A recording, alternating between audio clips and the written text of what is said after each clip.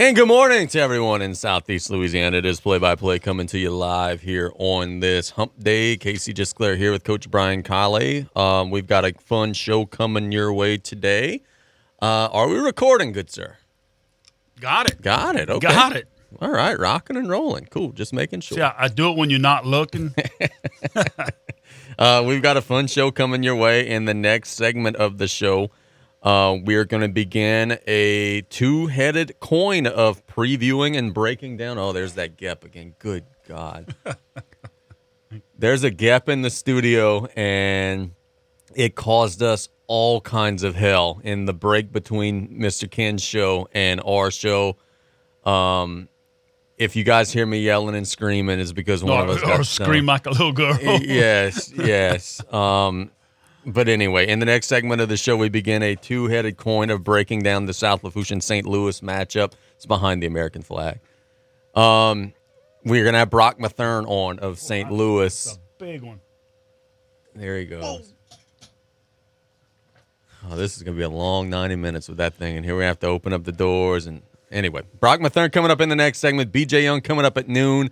It was supposed to be a turtle day. Turtle's working, busting his tail over at Dufresne, doing a good job. We've got our mailbag. We've got some different things we could talk about. The Saints are playing tomorrow. The Saints released their injury report. It would be easier to list the people not on the injury report. The Saints are beat up coming into this game with Jacksonville. We'll talk about that on a little later in the show. But first, look, man, I wasn't anticipating talking about this today. I didn't even realize that this was something that was being debated or discussed.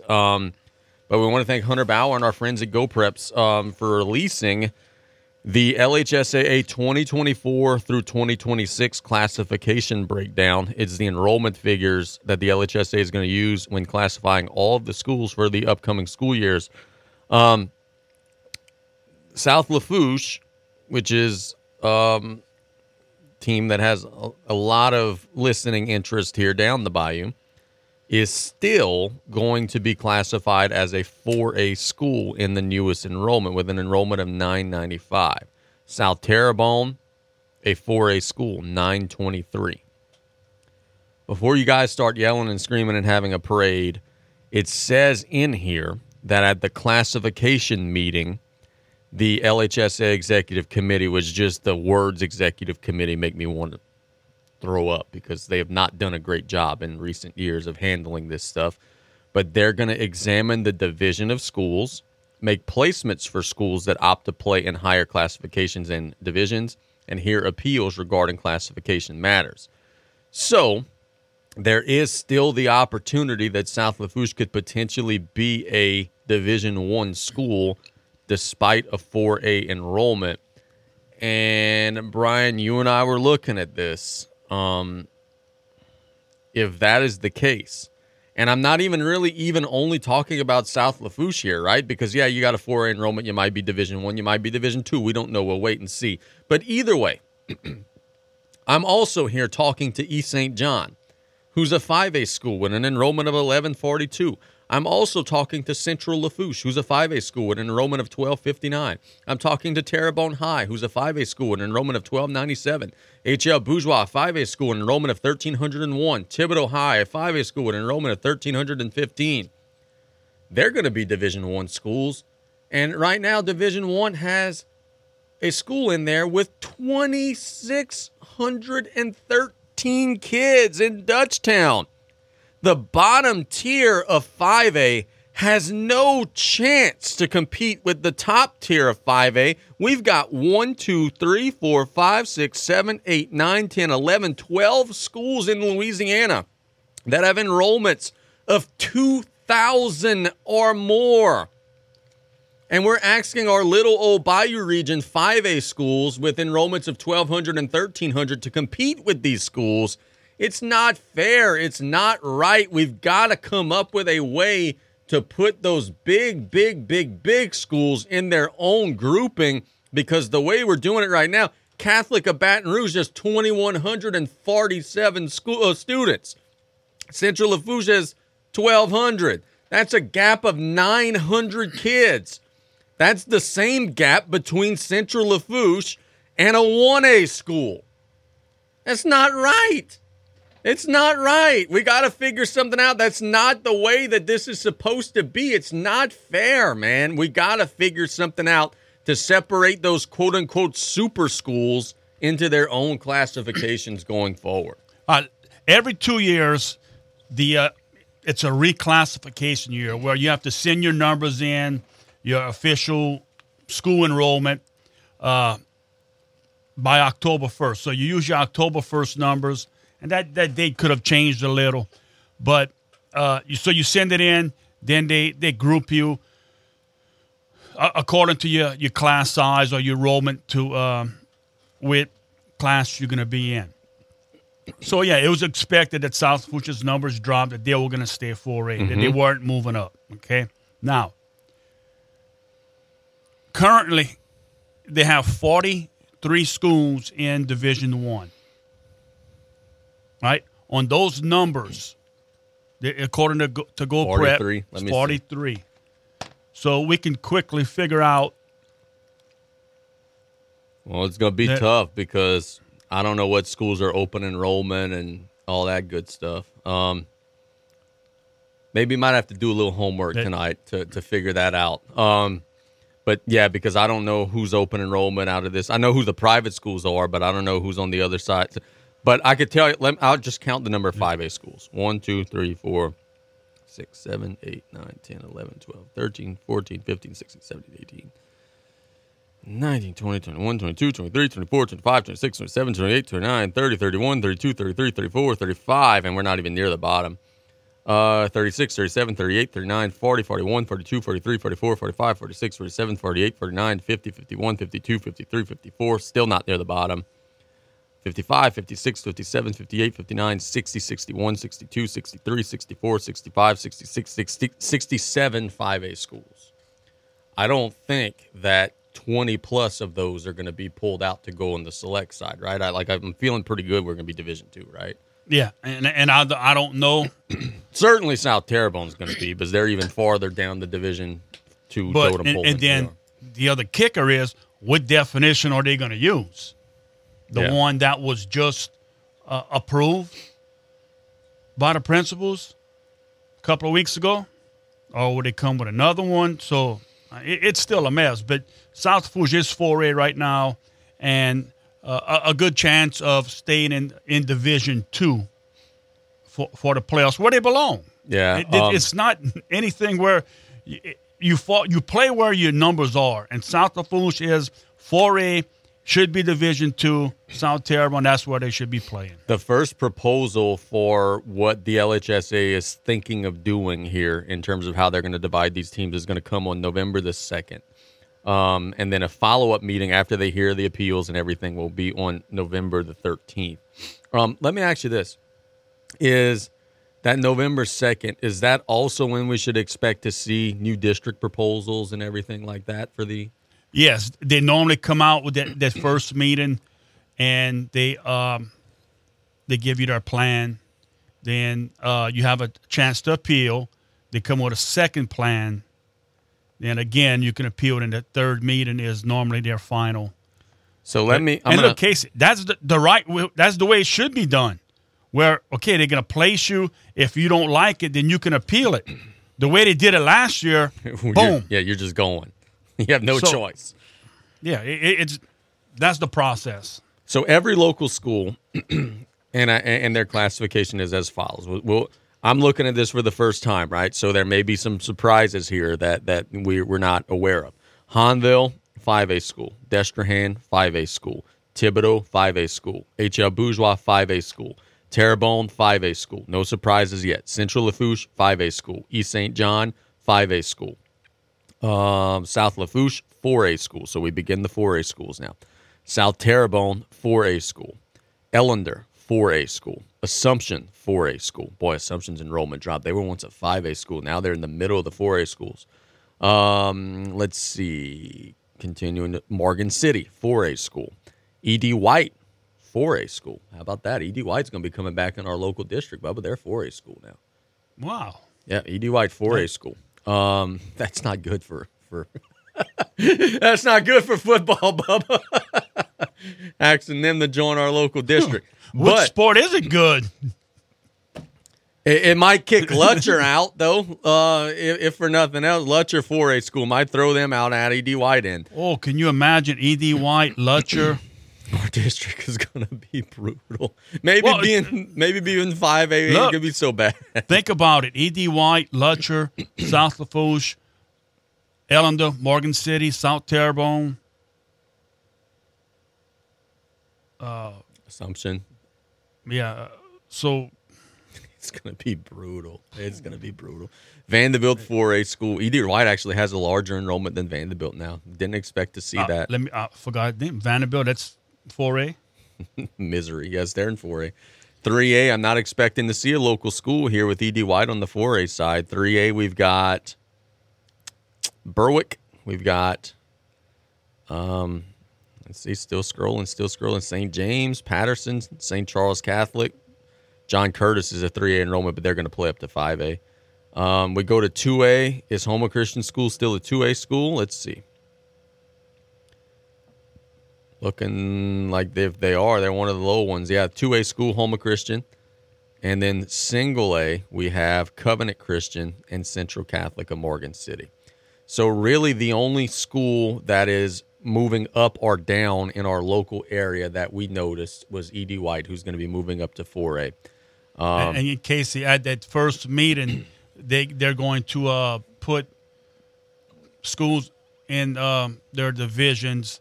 After their meeting is when they're going to come and place them in their district. So yeah, so we'll keep an eye on that. That'll be the second meeting. So that's about 2.5 weeks from now. We should have more clarity there, but we figured we'd give you guys an update as South Lafourche is classified as a 4A school. Everybody else keeps their classification except E.D. White, who's going to be moving up from 3A to 4A, which would mean that they're likely to join our local 4A district. So, the rich get richer. Our 4A district is going to be brutal. Let's catch a break. When we get back, we're going to coach Brock Matherne of St. Louis, one half of the coaching spectrum on Friday as the Tarpons are taking on St. Louis. It's play-by-play. We'll be right back after this. Jen Gators at Industrial Power Systems, your local power generator professionals, serving the entire Gulf Coast as your Kohler titanium dealer. We offer sales, service, installation, and maintenance on all major brands of residential, commercial, industrial, and marine generators. For the most trusted brands in the industry, Kohler, Generac, Briggs & Stratton, Cummins, Onan, and more, Jen Gators at Industrial Power Systems is the place for you. 152 North Hollywood Road in Houma and Highway 3235 in Galliano. Absolute Fitness wants to welcome our community to come back and check us out. You'll discover an amazing environment and a friendly and welcoming staff at Absolute Fitness. We have a 12,000 square foot facility with all new top-of-the-line equipment, new saunas, an amazing smoothie bar, personal trainers, and much, much more. Absolute Fitness offers many types of very competitive memberships, along with a dual membership with our proud partner, CrossFit Brackish. Absolute Fitness at 17092 West Main Street, Galliano. 3T Oil Change is an efficient, quick lube service that offers oil changes for gas and diesel engines, brake tags, tire sales and services, engine and cabin air filters, bulb replacement, and wiper blades with the convenience of a drive-thru. No appointment necessary. 3T Oil Change on Main Street in Cutoff. Call 798-7401. Proud supporter of South Lafourche sports. 3T Oil Change says, go Tarpons! Hello, friends and family. Taylor Griffin here, back again to talk about Dufresne Building Materials. Did you know that we have a new updated online order system called Dufresne Easy Buy? Come see us at DufresneLumber.com to check it out and get you started with a free quote. We now have 8 convenient locations to serve you, which include Cutoff, Thibodaux, Luling, Bellchase, Araby, Slidell, Gulfport, and Grand Isle. And no matter how big we grow as a company, we promise to keep that local family business feel and welcome you with a smile. So come give the local guys a try and experience the Dufresne difference.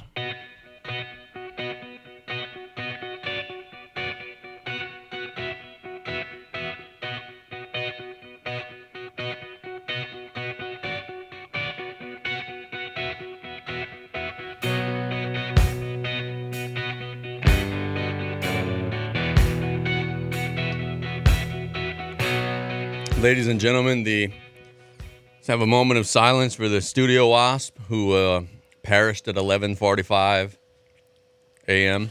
Central Standard Time. Did you ever play baseball? No. Was it obvious that I never played baseball? Yeah, the last time I seen that many swings and misses, the Braves were playing. I didn't notice much effort from the producer to try to remedy the situation, but we did get the Wasp. So if you guys, you're not going to hear us yelling and screaming anymore for the rest of the show. Let's go to the phone lines. We've got Coach Brock Matherne of St. Louis, who's on the line now. They're coming down the bayou and taking on the Tarpons. Coach, good to hear from you, buddy. How we doing, man? Oh, man, doing good. Good to hear from y'all, man. Yep, for sure, dude. Your team coming in playing hot. Some good ball, 6-1 on the year. Tell us about your team. What are some things you guys do well, man? I think it's an experienced team. A lot of 3-year starters. I think 14 total that started for the last 3 years. Heavy senior class, the biggest one I've had since I've been here. I think we got 24, 26 seniors. I think it's just a resilient group that comes to work every day and understands our goal and what we're trying to accomplish and win the state championship. So, I think the thing we do well is just come to work every day. This group's consistently trying to get better, and it's fun to be around that. I got to ask you the question that you probably have been asked a million times. You guys are 6-1, only have one victory against a team that's above 500. So how good is this crew, man? But because look, dude, I've had people in the community say, "Oh, St. Louis is 6-1, but their schedule's been a little bit soft." Well, my answer to that is, well, they're winning the games 46-13 and 34-7. So you guys are blowing out those teams. How good is this crew? I think when you look at that schedule, you got to look at who the other teams are playing too. Like last week we played a Lake Charles College prep team that's 3 losses with a St. James, Westgate, and Opelousas. There you go. That's top tier competition right there, and I think our kids played well, and they've been doing well all season. They've been through it all. This group lost in overtime last year in the second round to Madison Prep, 6-0, and we kind of knew from that game forward that we was going to be a pretty good group. So I think we're definitely a defensive ball club, but we complement each other very well. We try to win the field position battle because we got really good special teams, and we try to use that to our advantage. And, again, I think this group's hungry, and we don't look at really the opponent or their record. For us, it's what do we got to do to get better each week. And like you said, look, whatever the scores may be, we just try to go play by play, day by day, and then let the outcome take care of itself. Good deal, man. Look, you've been watching the Tarpons on film all week. I'm sure you're noticing, hey, this is not the team of last year. They have gotten better. They're 4-3 coming in. What are some things you've seen on tape, man? Yeah, I think the first thing that stands out is that quarterback. Man, he's really good. He's able to evade the pocket, throws the ball really well, runs the ball really well. He's the engine that goes. Some really good receivers who are consistent, really consistent in their route running, consistent in their ball handling. And then on defense, I think you see some guys with some motors. I think one of them for sure that pops out on film is number 5. He's a defensive end. He really gets after it. He reminds me of, I kind of told our kids when we watched film, I said, this is your typical South Lafourche kid, from our days coaching there. 90% of those kids you get over there are going to give you maximum effort and more. And he reminds me of some kids like a Braxton Acosta we coached over there, just kind of has a motor that doesn't stop. So, you know what you're getting. I was texting Coach this morning. I'm like, look, we know, at least I do. I know what we're getting into coming down there to South Lafourche, and we know that they're going to play hard, and we taking this as a playoff game and taking a long trip and just doing what we got to do to get better. Looking at this, the LHSAA released some enrollment numbers today. You guys are sitting at an enrollment of 482, which would make you a 3A school. And just kind of looking at the way it was separated, this might be you guys' last year in Division II, man, because you guys might be going down to Division III, just looking at the way it's stacked up. Do you guys have any preference either way, or is it going to just be, hey, we're going to go play wherever you guys tell us to go play? Yeah, it's kind of one of them things where we always say in our program, control what we can control. And we don't really have much control over who they tell us we got to go play. There's top tier talent in every division. You got Division III, St. Charles Catholic, Newman. They are stacked just as Notre Dame or Callais, just as this Division II with St. Thomas More, Lafayette Christian. I think it would be good for us to play teams with a little closer to our numbers than having to go up to these high 4A schools. But again, like we always say, to be the best, you got to beat the best. So we're going to go wherever they tell us to play. How are you guys handling the day on Friday? Are you guys going to maybe stop and do a walkthrough, stop and eat lunch somewhere? Like, it's a long trip. How are you guys going to break up the day to make sure you're ready for 7 o'clock? Yeah, so we try to. I'm a routine type guy, so we're trying to make it as close to home as possible. So we'll be leaving early in the morning. We're going to stop for lunch. We rented out a ballroom. Going to have some lunch there, and have the kids do some schoolwork. We're of all laptop school, so our kids are going to bring their laptops and get their schoolwork done for a couple hours while we eat lunch. And, then we're going to bring our workout equipment with us, some med balls, some band-resistant deals, and then we'll get us our normal workout in that we do on game day for PE. And then we'll travel to Nichols where Coach Rebo, he does a great job over there and got me in touch with the right people to stop over there, and we'll get a walkthrough and our pregame meal there. And it'll be pretty much like a close away game for us once we get to Nichols. It's only about an hour away, so we'll get dressed and do our normal pregame routine at Nichols and head to South Lafourche. Yeah, good deal, man. Look, last year, if I remember right, you guys had a quarterback that was sensational. I understand he's not there anymore. Who's your new quarterback, and tell us a little bit about him? Yeah, James Reno was a guy. He turned a lot of plays that were dead in the big plays for us. But our new quarterback is senior Luke Pearson. He started defensive back for us the last 2 years. He's been progressing, each game. He didn't have any starts at quarterback leading into this season. He didn't even have any in JV because we were so low in numbers at first when we first got here that he had to start on defense. But he's one of the leaders of our team. He got voted the number 1 jersey, which for us is a leadership number that the kids in the locker room vote on. And he has that pulse of the locker room. And he's just doing a great job of running our offense to the way that we want it. He has no ego involved in this. He understands the only stat he cares about is wins. So it's fun to have a guy back there at quarterback that has the pulse of the locker room and understands what we want to accomplish as a team. Oh, hey, man, that's very well said. What do you remember most fondly about your time here down the bay? A lot of folks that are listening maybe don't realize you were an assistant coach here at South Lafourche for a couple of years. What did you like most about it down here, brother? Man, I think the first thing that stands out is just the community, right? Like I keep telling our coaches, I'm like, you don't really know a Friday night until you get a Friday night down in Galliano. It's especially when you're rolling. I remember that first year we go 9-0, and win that district title. And man, I remember that first round playoff game, how packed it was, the tarpon walk, the whole 9 yards. So I'd say first the community, and then just I think how hard the kids played. Like, man, the people, even one of my favorite players I've ever been around, and I didn't get to coach his position, but is now y'all defensive coordinator, Bryce Guidry. He's like a little bulldog at center. Him and Marvel Bourgeois, Peyton Guidry, Braxton Acosta, Mason Boudreaux. Just all guys that, came to work every day, and they just work extremely hard and wanted to compete and win. It was fun to coach kids like that, and kids that we still keep in touch with to this day. So it was a great time down there, and some relationships built. Even with Coach Callais, me and him have some really good inside jokes together from our time together. So it was, it led me to where I'm at today. Definitely, I wouldn't be who I am as a coach without my time spent over there at South Lafourche. Yeah, Coach, I thought for sure you'd say one of your memories Saturday morning watching film. That was some good times. You're right. There ain't no doubt about it. Me and you as the lunch pickup guys, that was a really good time. Every Saturday, volunteering to go. That's right. Hey, look, dude, sounds like a winner, man. We thank you so much for the time, and we'll chat again soon, brother. We'll see you on Friday. Yes, sir, man. Thank y'all for having me. Yep, that is Coach Matherne doing an excellent job. Can't wait to see them.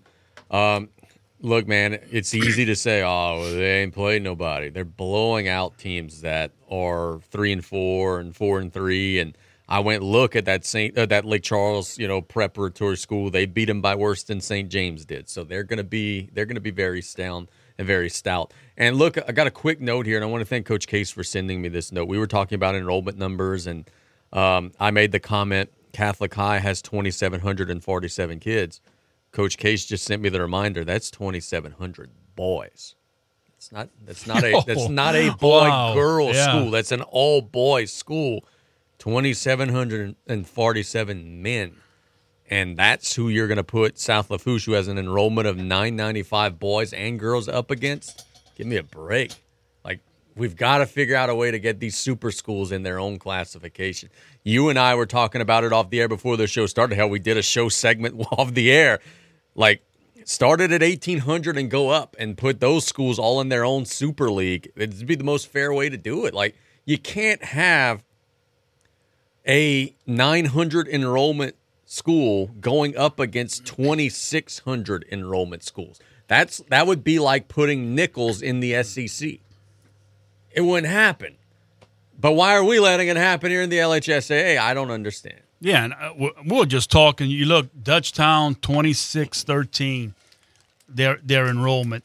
That's 3 South Lafourches in one school. So what you think would be a fair number, like less kids to compete against? 800?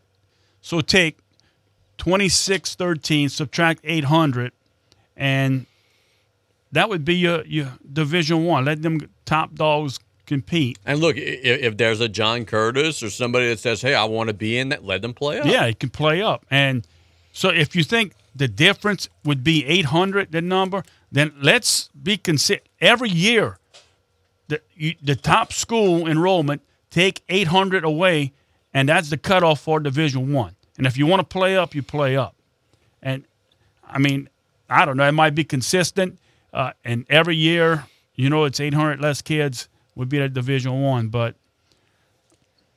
I don't know. They have different ways of doing things. And we'll see. But, yeah, South Lafourche right now is a 4A team. And going back to the game on Friday, it's a long bus trip. Yeah, they're breaking for St. Louis coming in. And, yeah, they're going to try and break it up and treat it like a playoff game. And you see a lot of coaches doing that these days, play these long games so that they can have a playoff-type atmosphere or travel day before they actually get into the playoffs. And, look, as the St. Louis Saints, they're coming in.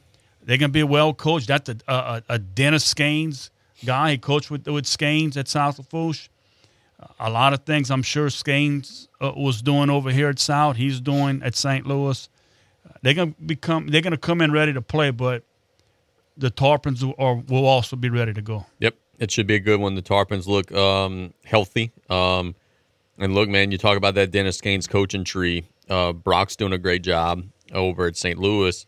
Cullen is 4-3 at Opelousas Catholic. So I mean, a lot of those prodigies are bearing some fruit at their respective schools, and we certainly much respect for that.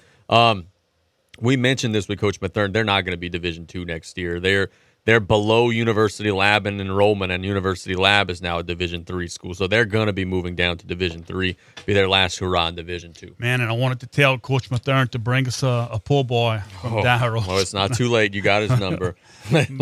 Let's catch a break. When we get back out of the break, we're going to go to the other half of Friday night's coaching matchup. That'd be BJ Young.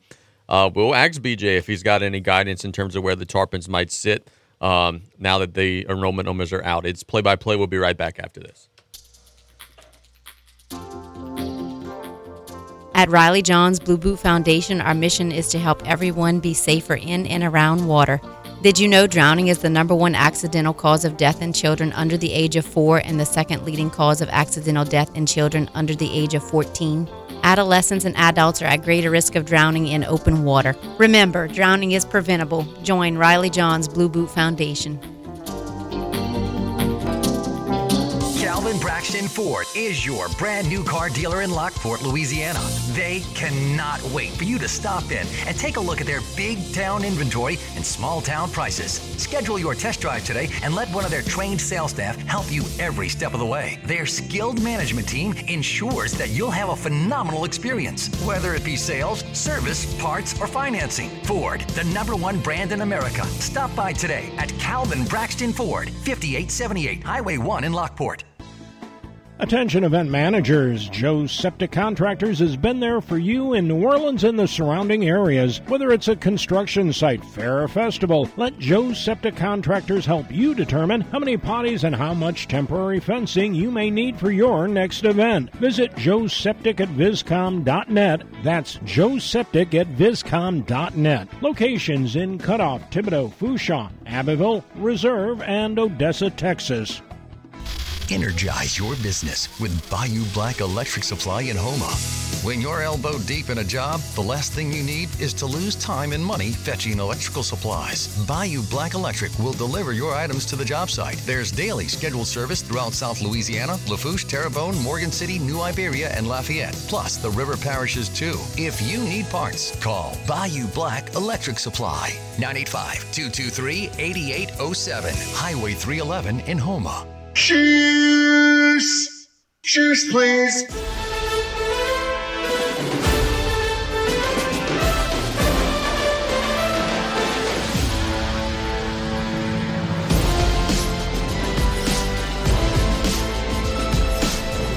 It is Wednesday, and it is noon, so you guys know what that means. It's time for us to make a trip down the bayou and chat with B.J. Young, the head football coach at South Lafourche High School. B.J., good afternoon, buddy. How we doing today? Doing well, man. Y'all? Doing good, bro. Doing good. Big one coming up Friday, talking about St. Louis. We actually had their coach on in the last segment. Says he likes his team. How has the week of practice been so far down the bayou? We've had a good week, man. You know, trying to heal up a little bit, but we've had a good week of practice Monday and Tuesday. I thought the focus level has been pretty good, man. I thought the energy when the scouts, sometimes high school ball, man, you fight when you switch to scout teams. They kind of take a period off, a few periods off, because it's not so good on good. But the kids have really done well with that. It's probably been our best Monday and Tuesday yet, which is good news because it's probably the biggest game of the year to date.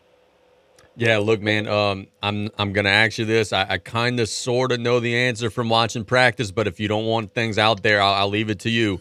Who injury-wise is going to be available this week, or is everybody still a game-time decision? Yeah, I'm gonna go with a game-time decision. These last few days are going to be crucial to see who we can get out there, working guys in just at different spots, just to make sure if people aren't available that, kids are prepared to get in there and execute. What was going on Friday in terms of you guys' ability to try to run the football? You guys had such great success against Assumption, but then it was kind of a grind against Morgan City. What was going on there? Was it, just missed assignments up front, Morgan City's defensive front doing a good job? Why was that such a struggle on Friday? Yeah, no, I think, we knew too going into it that Morgan City's going to put, worst case scenario or best case scenario for us, 7 guys in the box. At times, 8 if you got a hip in there, probably sometimes like 9. So it's hard to establish your one versus an 8-man or 9-man, box, depending on what kind of personnel you have in there, whether it's 11 or 21 or 10, So we was in some open sets. There's going to be 7 guys in the box. So even if you run the quarterback, you're still short 1, So we knew we'd have to go in and try to throw the ball a little bit, try to maybe soften them up. Came out the second half and kind of just tried to, prove a little bit of a point and try to run the ball and still couldn't get anything going. Just too many guys in there, man. But I thought our kids kind of answered the call in the second half and started getting some separation and made some plays and was able to kind of put a few more points on the board and kind of put it out of reach. Yeah, for sure, man. It feels like, and look, we're in week 8 now, so a lot of these guys have almost a full season's worth of experience. It feels like your receivers have come a long way. At the beginning of the year, maybe fighting some drops, maybe fighting some miscommunication, maybe not always running the right route, but it feels like you guys kind of have some kids who are growing in their confidence. Camden Berg is super steady. Terrence Petrie's steady. Alamon's come on and made some big catches lately. DeCure had a big touchdown. Like, it feels like that's a group that's starting to build a little bit of confidence as they get more experience. Yeah, look, I think, when you look at the group as a whole, it's an inexperienced group, to start the year. Even if, Titan's a senior, but Titan didn't play. If he played over 5 snaps last year, he played plenty. Same thing with Colt. Colt's a junior, but Colt played 0 snaps on offense. He got in there on defense and did a little bit just because we were shorthanded and trying to figure out what could possibly work last year, so tried pretty much everybody. So you're looking at a group in total that didn't have much experience, But it's kind of how we kind of talked about earlier. I thought they would grow as the year went on, and if you watched, if you followed the games, they're better now than they were at the start of the year, and that's a testament to those guys working hard and staying positive and taking the coaching and trying to get better. Coach, talk about the play of your defensive backs. I know you had to move some kids around last week, and for the most part, they in position to make plays. A couple of times the receiver may have gotten behind them, but for the most part, they're playing good position football. Yeah, they're not doing bad, man. We having guys kind of go down and they're having to move positions and kind of learn on the fly, and it's more than just executing. Your job is knowing how to defend formations and where to line up and concepts they're trying to throw at you. And on top of that, being able to put us back in the huddle on an explosive run. So the guys have done well. Looking to have another big week. St. Louis presents a lot of challenges offensively because they line up in about 1,000 formations.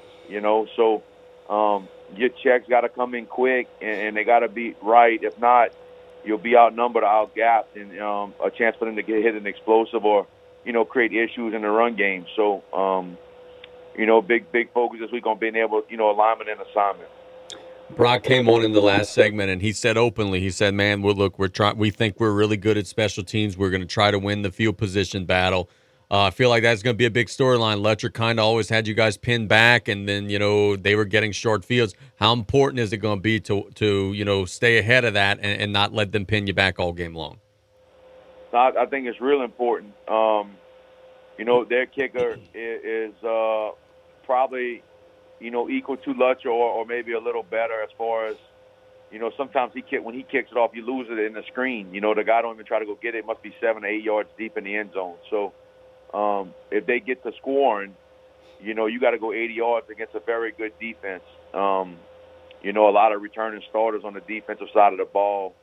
So it'll be tough for us all night to have to go 80. So we got to do a good job of not letting that happen. As far as, punts and things like that, there's times they come with 10 guys. So, having to execute the snap and the kick and being able to get those things off. I tell you this, and I feel like I'm very truthful weekly. I feel like if we win the turnover battle and we win that hidden yardage battle, which is things of that nature, right, special teams-wise, penalties and things like that. If we win the turnover battle and the hidden yards battle, I think we can win the football game, man. I honestly believe that. On the flip side of that, if we don't, it can get ugly quick, because it's a really good football team. So, but we've had a great week. I feel like overall in the season, our special teams has done well, and they've gotten better every week. Some of the boneheaded errors have kind of been cut out. So I don't foresee it being an issue. But at the end of the day, it's high school football, and you never know. That's why you got to play the game on Friday. Coach, when you have middle school football games at home at South Lafourche Stadium, does that affect your practice planning, knowing you have to get off the field at a certain time? It does. I'm going to tell you what it affects. It affects our film study. Monday for us is big install day on the board. Showing them things that we're going to try to do to attack, weaknesses and going over their personnel and their strengths and their weaknesses and, grades if they play other sports, just ways that we think we can attack a person as well as far as like what we see as a offensive defense as a whole. Tuesday and Wednesday are big film days, right? Now Wednesdays get hard because if you're away on a JV game, you can't really watch film because it's the same thing. You got to kind of hustle and get everything in because, obviously you're graded on Friday nights, but, them kids that play on Wednesday, that's the future of the program, so they deserve to be coached as hard as the Friday night guys and shown the same amount of love. So, it's something that I don't believe in, that we just don't go to JV games and we stay and coach varsity games or varsity practice. So Wednesdays get hard with film, and then Tuesdays if they home middle school, it's almost impossible to watch film because they play at 6, but they have pregame and stuff too. So you kind of got same type of issue. You got to get out there and kind of get it done. And some people might hold them after practice. Me, I feel like the focus that they had to give you for the 2.5 hours, 2 hours, whatever it is that you're out there. When they come in for film after that, they kind of mentally already tap. So it's good for us to come in and get it early. It's just hard, man, in today's football to fit everything in. Yeah, for sure, man. Look, before we let you go, the enrollment numbers were released by the LHSAA today that they're going to use for the next classification. South Lafourche is still listed as a 4A school, but there is the possibility that you might still be Division 1. Obviously, if it were your preference, you would be Division 2 non-select, right? Yeah, obviously, you look into playing a first-round game, instead of playing East St. John, Destrehan, or Southside, or West Monroe, who's around that area, if it was to start today. You're playing someone a little less powerful just off the nature of they don't have 2,500 kids in their school. Right. Yeah, I mean, look, man, I looked at some of the numbers. Look, if we get in and we play like a Dutchtown or something, that's got 2,700 kids. I mean, you're looking at almost 2,000 kids more than we got. Ridiculous. It's just like a total disadvantage off the jump. Think about it. Somebody pumped 1,800 more kids in the South Lafourche High School, we would immediately become a better athletic department. Obviously, So it's just you got a disadvantage. So yeah, man. Obviously, we're hoping it stays and we can be Division 2 non-select. Yeah, no doubt. Sounds like a winner, bro. Thanks so much for the time. We'll see you Friday. All right.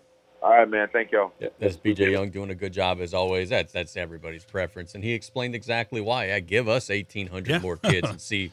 I'm sure there would be a couple of receivers and linemen and defensive backs and different things that could come in that.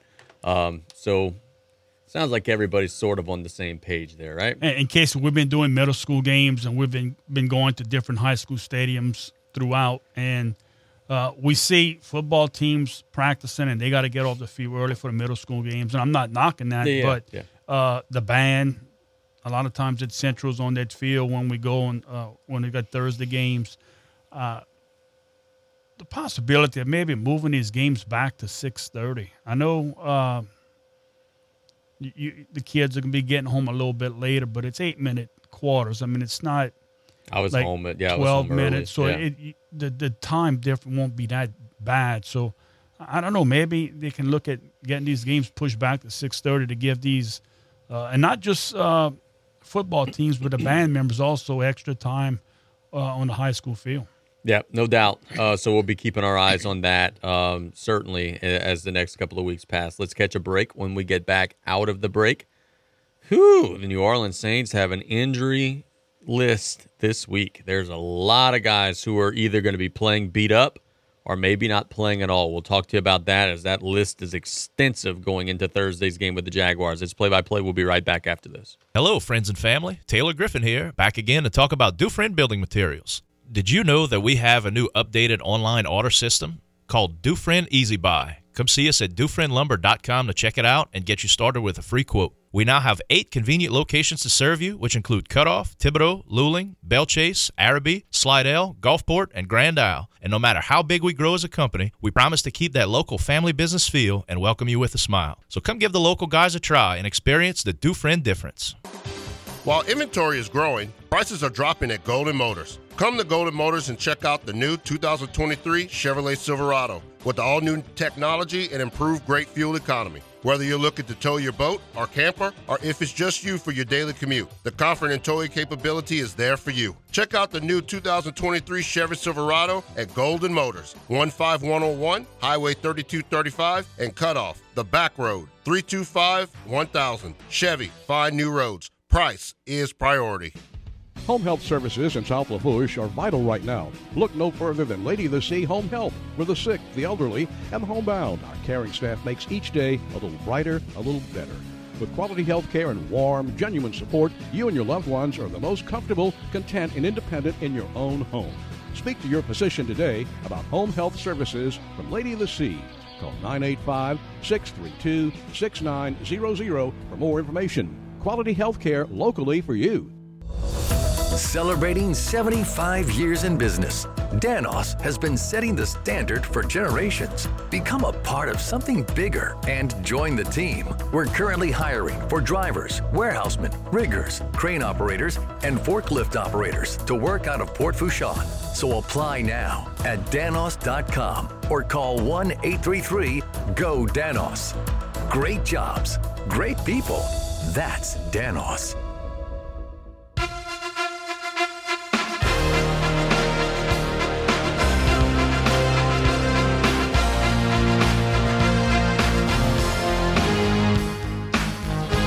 Pretty appropriate to play this before we talk about the New Orleans Saints. Yes. They're playing on tomorrow, Thursday night, against the Jacksonville Jaguars in the Dome. Oh, my God. The Saints have 1, 2, 3, 4, 5, 6, 7, 8, 9, 10, 11, 12, 13, 14, 15, 16 players listed on their injury report. So you got Demario Davis, who did not participate in team drills on Tuesday. He's questionable with a knee. Chris Olave with a toe, limited participant, questionable. Jawan Johnson, calf, didn't practice, questionable. Landon Young, Lonnie Johnson, those are some nobodies that no one's ever heard of, but questionable. JT Gray, big special teams piece, questionable. Teron Matthew, foot, limited participant, questionable. Cam Jordan, back, limited participant, questionable. Andrus Peat, questionable. Ryan Ramchak, questionable. James Hurst, questionable. My God. If you got all of those, look, a lot of these questionables are probably going to play. Cam Jordan's going to probably play. Tyrann Mathieu's going to probably play. But you're heading into a matchup against Jacksonville where all of these guys that I'm telling you about, Olave, Davis, Jordan, Matthew, Ramchak, Peat, Hurst, they're not practicing all week. So how sharp is it going to be?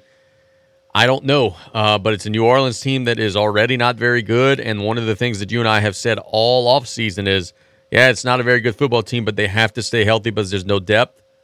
Ooh, when you got 17 guys on the injury report, that's not ideal, Bubba. That might be their secret. Don't practice. Just go and play. Just maybe so.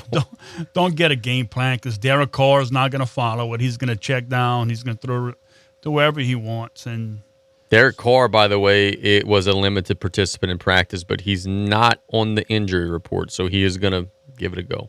Bad news. For the Jaguars, they have a far more healthy team as they've got 5 players listed on their injury report. But the big one is Trevor Lawrence, who apparently was a limited participant on Tuesday. And the Jaguars are optimistic that he's going to play, though he is listed as questionable. And he's playing. And Vegas thinks that he's playing too, right? Remember we had said yesterday that the Saints went all the way up to a 3-point favorite. That's now down to 1. So Las Vegas knows that Lawrence is on the mend and is getting better, and it looks like he's going to be out there. Dude, this is a big game for New Orleans, man. Maybe that could be the other way around. They didn't know if Carr was playing. Now Carr's practicing, so that's why it changed. We said at the beginning of this 3-week stretch, which started last week, said you got to go 2-1. Well, you've already lost the first one. You lose to Houston. Indy's not going to be easy. You're going on the road, taking on a good Indy team. The Jags at home is going to be no cakewalk. These are some big and critical games because for as comfortable as the New Orleans schedule is this year, and it is a very comfortable schedule, you're about to get into some of the more difficult parts of said schedule. You've still got a road game with the Vikings coming up. The Saints haven't won a game in Minnesota ever. You still got to play the Lions coming up. At the Rams won't be easy. At Tampa won't be easy. So the beginning of your schedule is where you were supposed to build cushion. You didn't do that. So now you're going to have to maybe win a couple of games that you weren't expecting to win to be able to keep the pace. This is a big one Thursday. I get it. Everybody's hurt. Everybody's beat up. I don't care. This is a big one on Thursday. You got to have this one. Yep. You got to play hurt. Winston, you got to play scared if your number's called. But I don't know. It just it does. The vibe is not there. A short week coming off a terrible performance. All these people banged up. Trevor Lawrence getting healthy. Derek Carr is going to play. It's not looking good. It is. I've been grappling with this, right? Because I am one of the few that said in the offseason, I didn't know how much of an upgrade he would be over Andy Dalton because, frankly, last year Andy Dalton had better stats than he did. Is this a situation where Carr's just not very good? Or is this a situation where he's being handcuffed to an offense that's not very good and he's not allowed to do some of the things that he wants to do? Because, bro, 65% completions, yeah, that's pretty good, but 6.5 yards per completion is not good. Only 5 touchdowns in 6 games, that's not good. Being sacked 17 times in 6 games, that's not good. There's a lot of not good here, and you have better weapons this year than what you had last year. Michael Thomas is actually out there. Olave's a year older. Rashid Shaheed is doing okay. What's going on there? Like, are you concerned that you just kind of bought a lemon, or do you think that the guy guiding the quarterback is the real lemon there in New Orleans? Yeah, I think the guy guiding the quarterback is the problem. Add to the fact the offensive line is terrible. Why are they terrible, though? Like, look, that's what I don't understand. Like, Ryan Ramczyk is like a former All-Pro. Eric McCoy has had some good seasons. Cesar Ruiz has been hit or miss. Andrus Pete's not good. Trevor Penning's kind of a bust. But, like, this, when Peyton was there with these same guys, they had a good offensive line. I really think, bro, and Carmichael takes the heat, right? And boy, if you saw his news conference yesterday, he was getting peppered. I mean, the reporters were leaving him out to dry. But with that having been said, these are productive players, guys who have been good in the past, and they made the decision in the offseason to bring back Doug Marrone. I think you got to look at him, man. Like, if you got good individual players, why is the unit not meshing together? I think at that level, yes. You look at the coach, and I don't. The scheme, it's been the same. I don't know. I don't know the reason why that offensive line struggles so much. And look, it's not 100% their fault, but it's a lot. But Derek Carr holds on to the football way too long. Yeah, he does. Way too long to take that many sacks. A lot of times, yeah, it's on the line, but. Some of the blame goes to the quarterback in this situation. Yeah, no, I agree. I think he's holding on to the ball too long. I think he is trying to press the issue a little bit at times. And it's just not a good situation. Now you got Jacksonville coming in, and it's going to be a situation where you're facing Trevor Lawrence, whether he's hurt or not. It's going to be one of the better quarterbacks that you've seen. I think that Doug Peterson is doing a great job there in Jacksonville, getting that team turned around. And here's the one thing about Jacksonville, man. The Jags got some weapons. They've got some dudes that could hurt you on the edges, and it's going to be a big test because if there's anything in the New Orleans defense that worries me, I don't know that their secondary is all that good. We saw at times Stroud beat them. I think Lattimore's a good player, but outside of that, I think the secondary is where you can maybe attack New Orleans a little bit. And I want to see if the Jaguars could get Calvin Ridley and Christian Kirk and those guys involved. I want to see if Travis Etienne will be able to get the run game going. It's going to be a big test, and it's going to be something where I think we're going to learn a lot about both teams on Thursday night. And the key is Saints have to score in the red zone. They want to – I think they are one before last in red zone. That's bad. Scoring. And, it's terrible. Yeah, that's bad. And they have to fix their offense. The defense keeps them in games a lot. Any type of scoring from that offense is going to help them out. Around the rest of the NFL, man, we got some big ones coming up this week. And we got some really good games. It's going to be really interesting to pick some of these games. We got the Browns taking on the Colts. That'll be a fun one. Detroit taking on Baltimore. I mean, that's as toss-up as it gets. We have an NFC South matchup, Atlanta taking on Tampa Bay in Tampa. That'll be one that'll have implications on the Saints. The Steelers are taking on the Rams. The Rams are 3-3. Got Cooper Kupp back. The Steelers are somehow 3-2. I don't know how Mike Tomlin wins 9-10 games a year every year, but he's just doing an amazing job. The Chargers, off of their disappointing Monday night performance, will be taking on the Chiefs. Sunday night this week is going to be thrilling, man. You got the Dolphins and the Eagles. That's going to be a lot of fun. That's going to be a great game.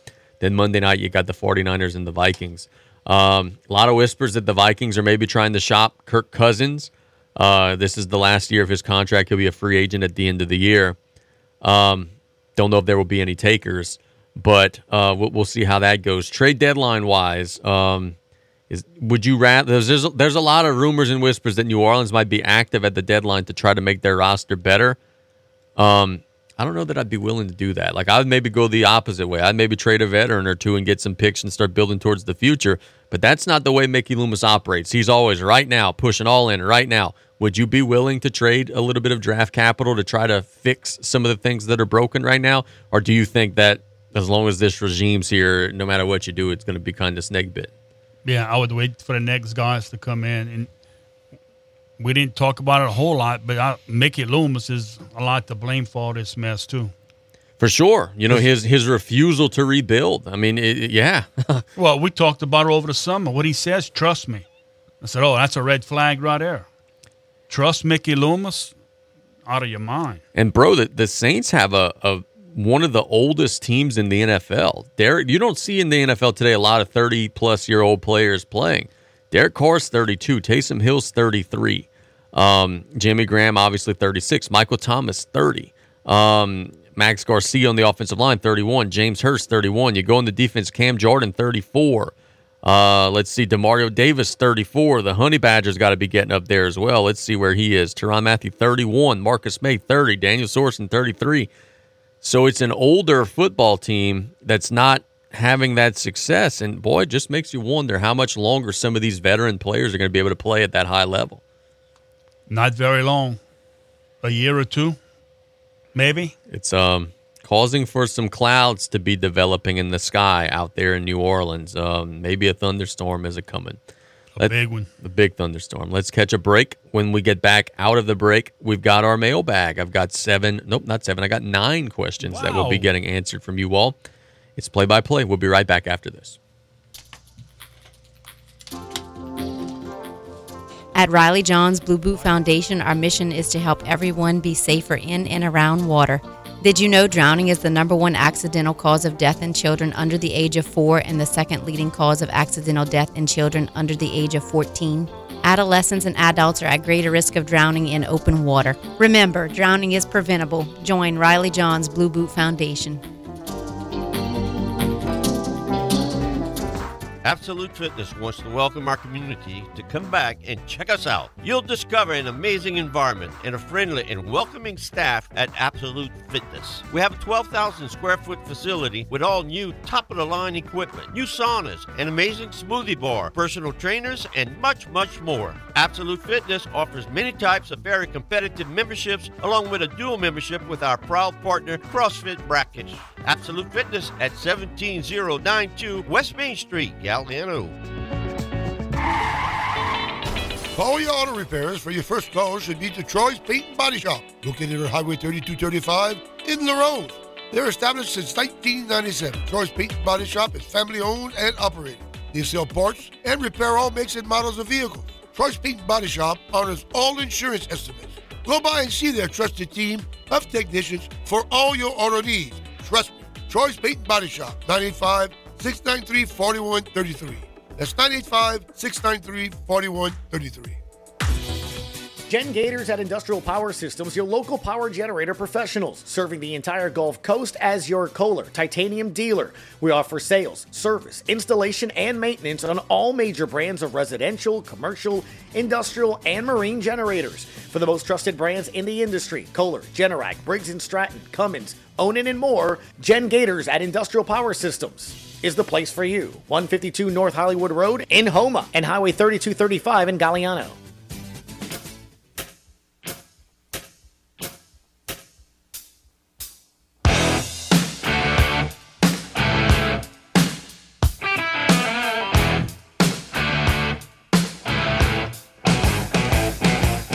I want to give a shout out, and this has nothing to do with sports, but this is just something to me being a very proud big cousin. I want to give a shout out to my little cousin, Bailey Rose Bourret, who was named Student of the Year. Awesome. Golden Medal Upper. Congratulations, Bailey Rose. We love you so much. Congratulations to her and to all the other students of the year around Lafourche and Terrebonne Parish, but I had to shout that out. We've got our mailbag questions that folks are been sending in throughout the course of the week. If you have a question for me, send it KC_JustClaire on Twitter, KC Just Claire on Facebook. We're at KLEB Radio on Twitter. We're at KLEB Radio on Facebook. JustClaireKC@gmail.com if you want to email your question. I've got 9 of the best. And we lead off with the first one. Hey, Casey! I like this question. It is, how is the E.D. White football team so dominant?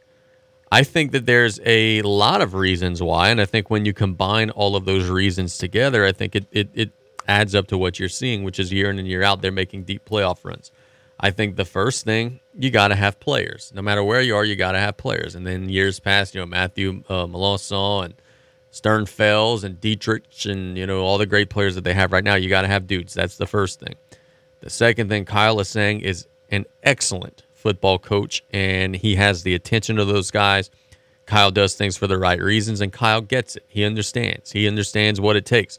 And Kyle would probably be the first one to tell you that his first go-around at E.D. White, maybe he didn't get it, and maybe he didn't understand. He was trying to micromanage everything, and he was miserable. He was making himself sick. Now, this time, he's doing things a little different and having great success. The third thing that E.D. White does that kind of sets himself apart, when you're driving on campus, in between the main campus and the football stadium, you see a big old building with the E.D. White logo, and they got those big old glass windows. That's their state-of-the-art weight training facility.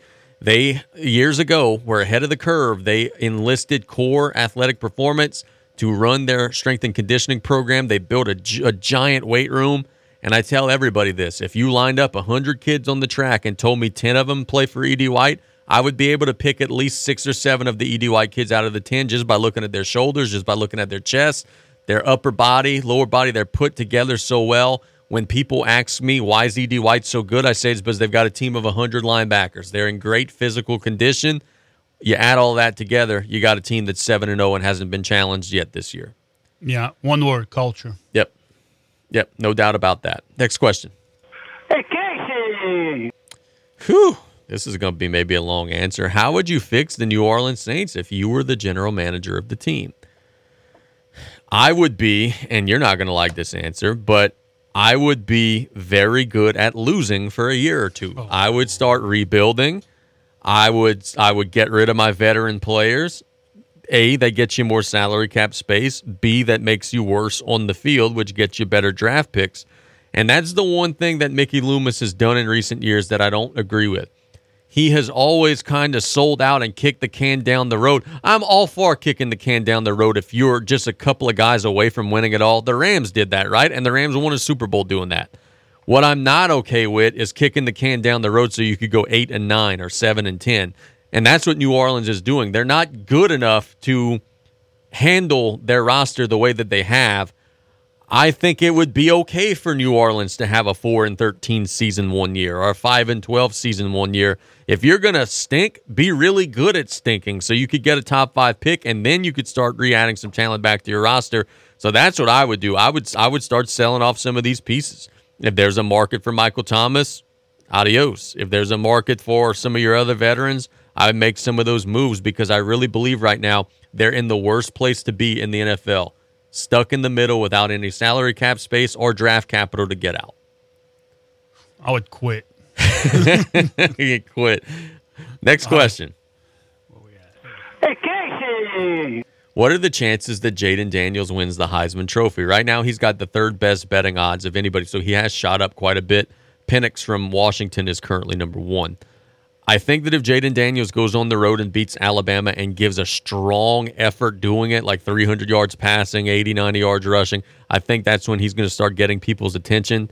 But, man, I look at the way he throws the ball now, and I think this dude could play on Sundays, man. Like the way that the quarterback position has changed in the NFL where they want those guys that are a little more mobile, and he's accurate as a passer, 73% completions. He's a better – look, Jalen Hurts has proved to be a pretty good NFL quarterback. Jaden Daniels is throwing the ball far better than Jalen Hurts ever did in college. So whether he wins the Heisman or not, I think he's going to be a very wealthy man at the end of this offseason, but I think he's going to get drafted pretty high in the first or second round. Question was asked to Ryan Clark, I believe, on ESPN. I think it was Ryan Clark. And asked if Daniels is an NFL quarterback. And he was very honest and said, like, no. Well, right now he says if he was drafted, he'd have to sit a year or two. Oh, yeah, I could see that. And watch and not come in right away and start. But, yeah, the potential is there definitely for an NFL career. For sure. Next one. Hey, Casey! This is one that I saw it on the list, and I usually don't research my answers because I want to genuinely react as I'm seeing it. But I did see this one, and I kind of Googled it. The question is the SEC down this year, and is the rest of the country catching up? Yeah, I think the SEC's a little down this year. I mean, it's hard to deny that. Georgia is winning, but they're not winning by 50 every week, right? They've been challenged a little bit. Tennessee's not as good this year as they were last. Kentucky's not a top 25 team this year like they were. Florida is struggling. In the West, everybody has a loss. Ole Miss is currently the team most in control of their destiny. They and Alabama. I don't know that either of them are dominant. LSU has the best offense by far, but they don't play great defense. So, yeah, I think it's a little bit down. But for me to say definitively that the rest of the country is catching up, I don't know. Because if we get into the playoff and Georgia's there, I would still favor them to beat just about anybody there. But what's hurting the SEC right now is the transfer portal, man. Like Alabama before, Nick would be able to stock 10 5-star receivers on his roster, and he would play 3 or 4, and the others would just bust their ass in practice to try to get into that top 3 or 4. Now, those guys that are number 5 to number 10, they're leaving. They're going somewhere that they could play. And what that does is now when an Alabama or an LSU or a Georgia has injuries, they don't have the cupboard stocked quite as full. And in an SEC schedule, you're going to have injuries. So, yeah, I think that's where it's hurting is, yeah, you're getting guys in the portal too, right? It's not just a one-way street. You're receiving guys, but you're losing a lot of your depth. And I think that's where the SEC has always been better is that they had a larger quantity of high-end players. That's just not the case anymore. Yeah, I would agree. The SEC is down, but the rest of the league's catching up. Not yet. Yeah. Not yet. Next one. Hey, Casey! This one is tough. If you had to make a bet right now, who would you pick to win the Super Bowl? Let's see. In the NFC, San Francisco, Detroit, and Philly are, I think, by far the 3 best teams. Dallas is a 4th, but they're a distant 4th. In the AFC, Kansas City and Miami with Buffalo, I think, are the 3 best. If you had to put me on the spot right now, I would go San Francisco because I think that the style that they play when we get to playoff weather and it's going to be a little colder and, maybe a little more windy, that physical, hard-nosed approach that they have, I think that works. I think last year, if all of their quarterbacks wouldn't have got hurt, I think they would have beat Philly. So I'm going to go San Francisco right now. But truly, there's so much that could change. We've still got another 10 games left in the regular season. So many guys could get hurt and beat up. And it's a battle of attrition. It's going to be who's the healthiest team that's playing the best at the right time. Yeah, 49ers, Dolphins. Super Bowl. But with the Dolphins, look, I don't necessarily disagree with that, but doesn't it spook you a little bit that they played the Bills and got destroyed? Like they lost 48-20 in that game. Doesn't that kind of scare you a little bit, though? Well, it's hard to win NFL. You have these games every once in a while, but I just think their offense is something special. Yeah, no doubt. Next question. Hey, Casey! This is an easy one to answer, at least as far as I know. You may know better than me, but I would assume I know the answer. Will you guys be doing middle school basketball this year? Loved your middle school football coverage. Yeah, I think so. I don't see why not. I think that we'll be out there doing as many as we can, Golden Meadow LCO, and, we'll be maybe even catching some other games here and there along the way. So, yeah, I don't see why not. We got the time. We got the resources. Let's make it happen. I'm going to be 100% honest with you right here. Mm-hmm. I was talking to the boss man. Plans are to do middle school, but we're going to have to get more sponsors. Yep, we need your help. It costs money, and people may not realize, but it costs money to put these games on. And, we're going to have to get more sponsors. We're going to need help from the community to keep bringing you these games. So there you go. That's a good answer. It's our intention to do it, but we might need a little bit of support along the way. Next one. Hey, Casey! Which SEC coach is most on the hot seat? There are a few that I think are on a hot seat. I think that Florida, but Napier has won a couple here lately, so they're 5-2 now. Maybe that seat's cooled a little bit. Jimbo for sure. Sam Pittman at Arkansas, they say, is on a hot seat. They're 0-4 in the SEC, 2-5 overall. So I'm going to throw a little bit of a curveball. I think that the listener probably wanted me to say Jimbo Fisher, right? But I think Sam Pittman at Arkansas actually is the one that's in the most of a bind. They're 2-5 right now. They were expected to be better. they better finish the year strong. And look, it's out there for them, right? They play Mississippi State, Florida, Auburn, Florida International, and then Missouri. They could win all 5 of those games, and in which case Sam would save his ass out there. But right now, 2-5 with Jerry Jones lurking and looking, because Jerry Jones is a big Arkansas guy. He kind of helps run that athletic department. That ain't going to be enough. Sam Pittman better win some games coming home. I think he's a hotter seat than Jimbo and Napier right now. And you kind of feel for Arkansas. They so darn close. Yeah, losing close ones. They just can't get it done. But I agree with you. I think he's on a hot seat, and Vanderbilt's coach. I don't even know who the heck it is, but that's my God. That's a black eye. Next question. Hey, Casey! What is your outlook on the New Orleans Pelicans for this year? I could tell you they have not played well in the preseason, and most of the time that doesn't matter, right? They did win their first preseason game last night, but it has not been an impressive preseason for New Orleans. I look at the playoffs from last year, and the Nuggets, Grizzlies, Kings, Suns, Clippers, and Warriors were the top 6 seeds. I don't think you're going to be better than any of them. The Lakers went from the bottom to number 7 by making some trades. They got a lot of their roster back. You're not going to be better than them either. Oklahoma City is extremely young. They get Chet Holmgren back this year. I don't think you're going to be better than them either. I think New Orleans is going to be a play-in team. 44, 45 wins if they stay healthy. If not, less than that. I think they're going to be a play-in team, and I don't think they're as good as the big powerhouses in the Western Conference. If they get in at all, it'll be a first-round and out season. I don't trust the health first and foremost. Let's start there. I don't trust them to be healthy. But even besides that, even when they have everybody available, they don't have a point guard, dude. Like, their offense suffers because they got C.J. McCollum, who's a 2-guard, playing the point. They don't get into their stuff quickly. It's a lot of times it's late clock offense or just Zion go make something happen, and I just don't think that works. So I'm not as high on New Orleans as others are, whether they're healthy or not. I think they're going to be a play-in team.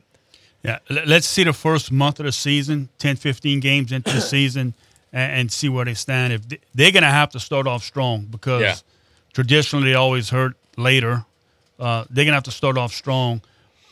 Can't go 0-10. If they start off strong, they can. They'll be in the mix. Last one. Hey, Casey! Boy, this is a sign that you know that things have really drastically changed in Baton Rouge. Will the LSU women's basketball team lose a single game in 2023-2024? They open up the season November the 6th against number 20 Colorado, the game that you'll be able to watch on TNT. The rest of their non-conference schedule is not very good. They play Queens, Mississippi Valley State, Kent State, Southeastern, Texas Southern, Niagara, Virginia, Virginia Tech, Lafayette, McNeese, Northwestern, Coppin State, Jacksonville, and then you start SEC. I don't think they're going to lose a game. They got South Carolina in the PMAC. South Carolina lost their crew. LSU's going to be much better than them. I don't think they're going to lose. Looking at this schedule, I don't think they're going to lose a regular season game. I think they're going to go through. It was last year. Look, it sounds so far-fetched, right? Oh, man, that's lofty. That's lofty goals. They only lost 2 last year. They should be better this year. I don't think they're going to lose a regular season game. Just looking at it, I really don't. At Tennessee is going to be a challenge. That'll come later in the year, February 25th.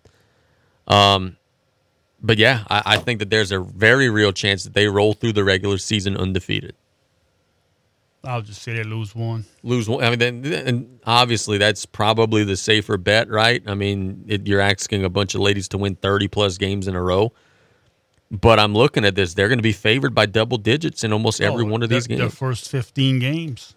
So, yeah, it's going to be very interesting to see. And I've been told, and I know that I've said this before, but for those of you who are just tuning in and didn't hear it the first time, I've been told the team looks incredible. Van Lith is going to come in. She's going to be a premier, high-caliber player.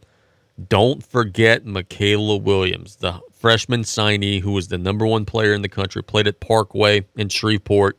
She's a 6-foot guard. She is going to be one of the best players on that team right now as a freshman. They're loaded, man. They're absolutely loaded, and I can't wait to see how they put it all together. Let's catch a break. When we get back, we'll talk a little bit about some things happening in the world of sports, maybe a little Major League Baseball talk. My guy James Harden is doing some weird things. We'll talk about all that in the next segment to wrap up. It's Play-by-Play. We'll be right back after this. The LaRose Civic Center presents the annual French Food Festival, October 27th through the 29th, featuring carnival rides, games, crafters, auctions, and kids' activities. Come hungry and leave happy, because there's no shortage of French food all weekend. Then dance the night away on Friday with Gary T, Rough and Ready and Dream Junkies. On Saturday, it's Ryan Foray and the Foray Tradition, Chubby Carrier, Shorts in December and Contraflow. On Sunday, it's Waylon Thibodeau and Benjamin Bruce and the Acadians. The French Food Festival, 307 East 5th Street in LaRose. Education, prevention, care. The Terrebonne General Community Sports Institute was recognized by the Louisiana Athletic Trainers Association with the President's Award for Excellence in Health and Safety. With a passion for ensuring the well-being of over 23,000 student athletes and covering 1,400 sports events annually, our athletic trainers are dedicated to providing the best care in sports medicine. Discover more about Terrebonne General Community Sports Institute at tghealthsystem.com. Performance Automotive and Accessories is your stop for lifts, rims, tires, and all your mechanical and maintenance needs. Our in-house mechanics are ready to keep you rolling. Before you buy tires and rims online, let us put a package together for you. We have alignment and tire equipment to do the job right. Call us first. Performance Automotive and Accessories, 985-798-RIMS. That's 985-798-7467. Again, 985-798-7467. I'm Kareem Abdul-Jabbar. I learned about atrial fibrillation the hard way. My symptoms would come and go. Shortness of breath, fatigue. I kept going. Then I got so lightheaded, I couldn't. My doctor said I have AFib, so I'm about 5 times more likely to have a stroke. Other symptoms, irregular heartbeat, heart racing, chest pain can come and go, but the risk of stroke stays. If you have symptoms, tell a doctor. Visit notimetowait.com. Sponsored by Bristol-Myers Squibb and Pfizer. Attention LA1 commuters, changes are coming to the GoPass toll system. We're updating the look on our website and invoices. We're also simplifying vehicle classifications from 8 to 3, making it easier to figure out your toll costs. Having GoPass is the most convenient way to drive on LA1 and guarantees the lowest available rate. Tag fee waived for new subscribers. All these changes are automatic. Just keep your eyes on the road and keep on going with GoPass. Need to sign up? Visit GoPass.com. That's GeauxPass.com.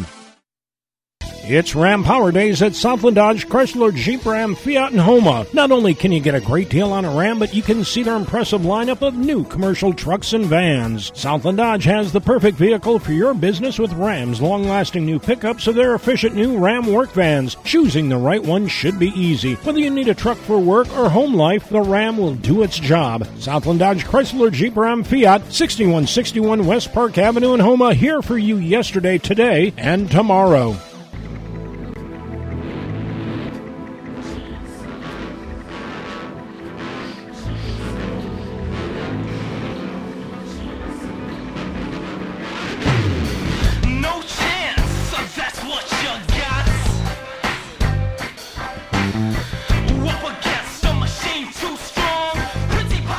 Do you watch soap operas? Nope. Have you ever watched soap operas? Like if I say Victor Newman, you know who that is? Yes. Is it the Young and the Restless? Yeah, the guy with the Yeah. mustache. The Philadelphia 76ers training camp is like the Young and the Restless right now. James Harden did not show up for practice Wednesday. He just decided after yesterday's practice, I'm just going to Houston. So he is currently in Houston. The 76ers are wanting to know why he is not there. Why is he out with an unexcused absence? Well, we all know the reason. He wants to get traded to the Los Angeles Clippers, and he's making things difficult for the organization. How would you handle this, man? Because here we go. Harden's being a baby. And this is my favorite basketball player in the league. But I could say it. I'm objective. He's being a baby. He wants to get traded to the Clippers. This is the last year of his contract with Philadelphia.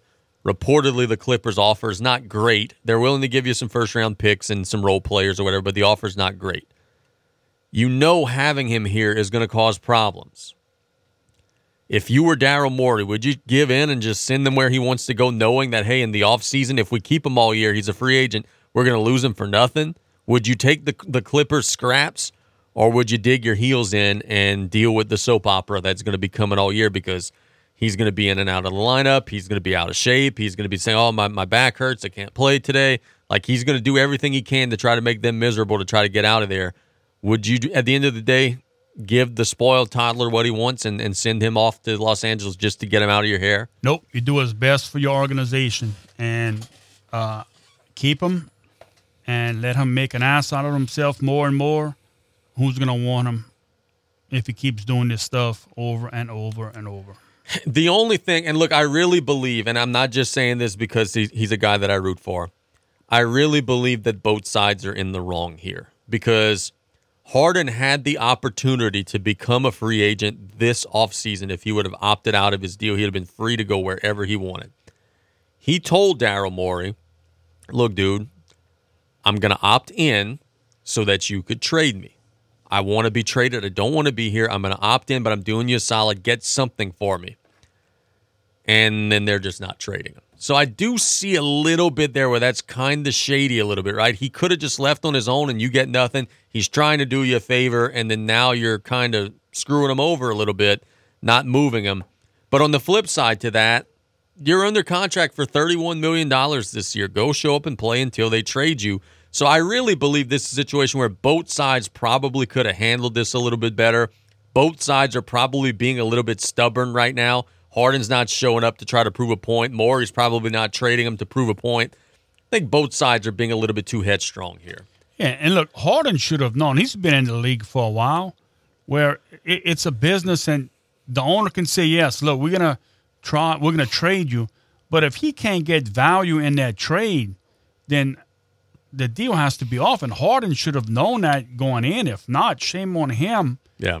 But, yeah, I get both sides, but it's at a point, stop acting like a baby and go play, and maybe you can get a better deal next year. I will say this, he is in shape. The concern with an unhappy Harden is he turns into a hot air balloon sometimes.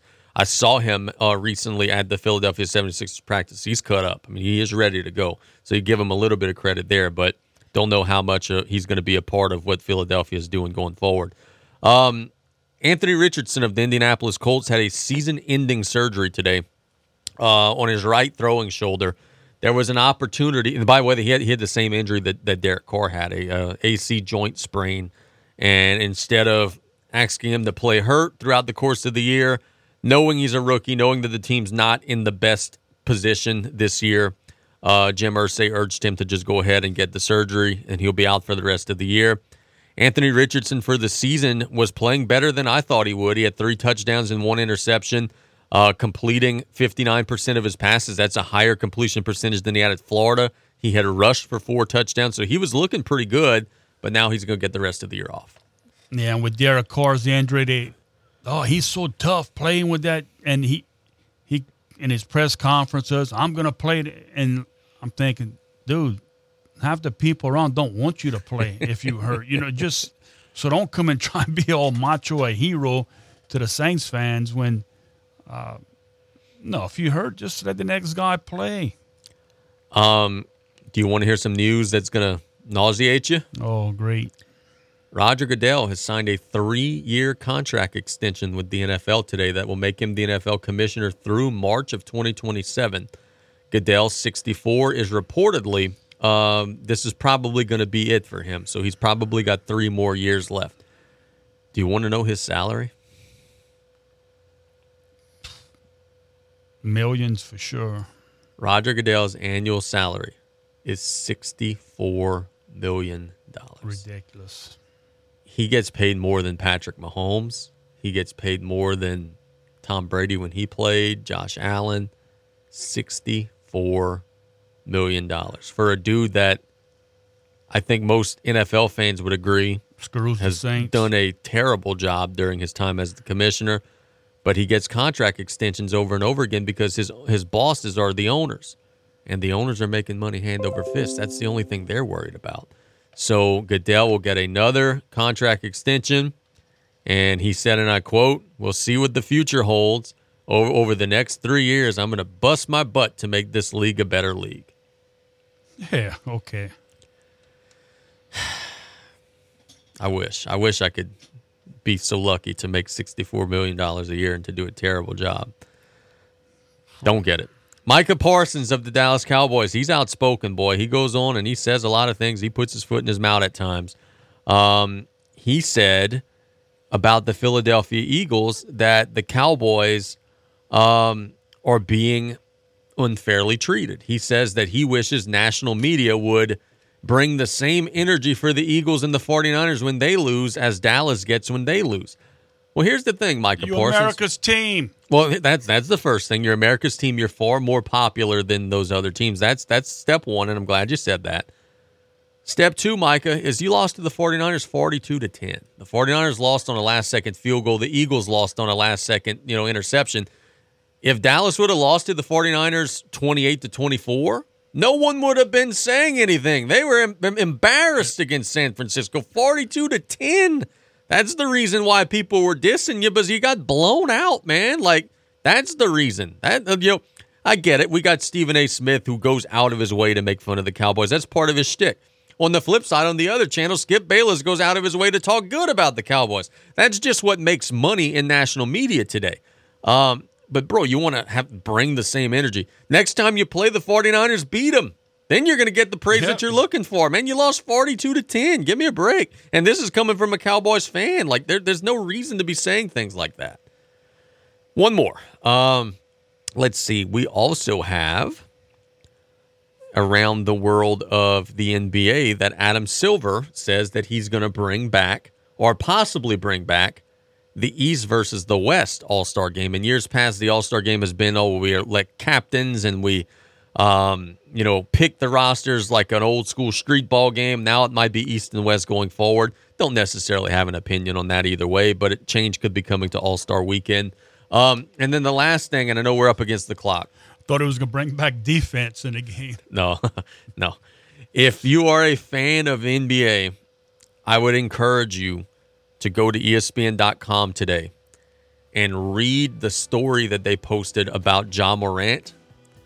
Obviously, Ja Morant's had some off-the-court issues dealing with guns and everything, and he's currently suspended.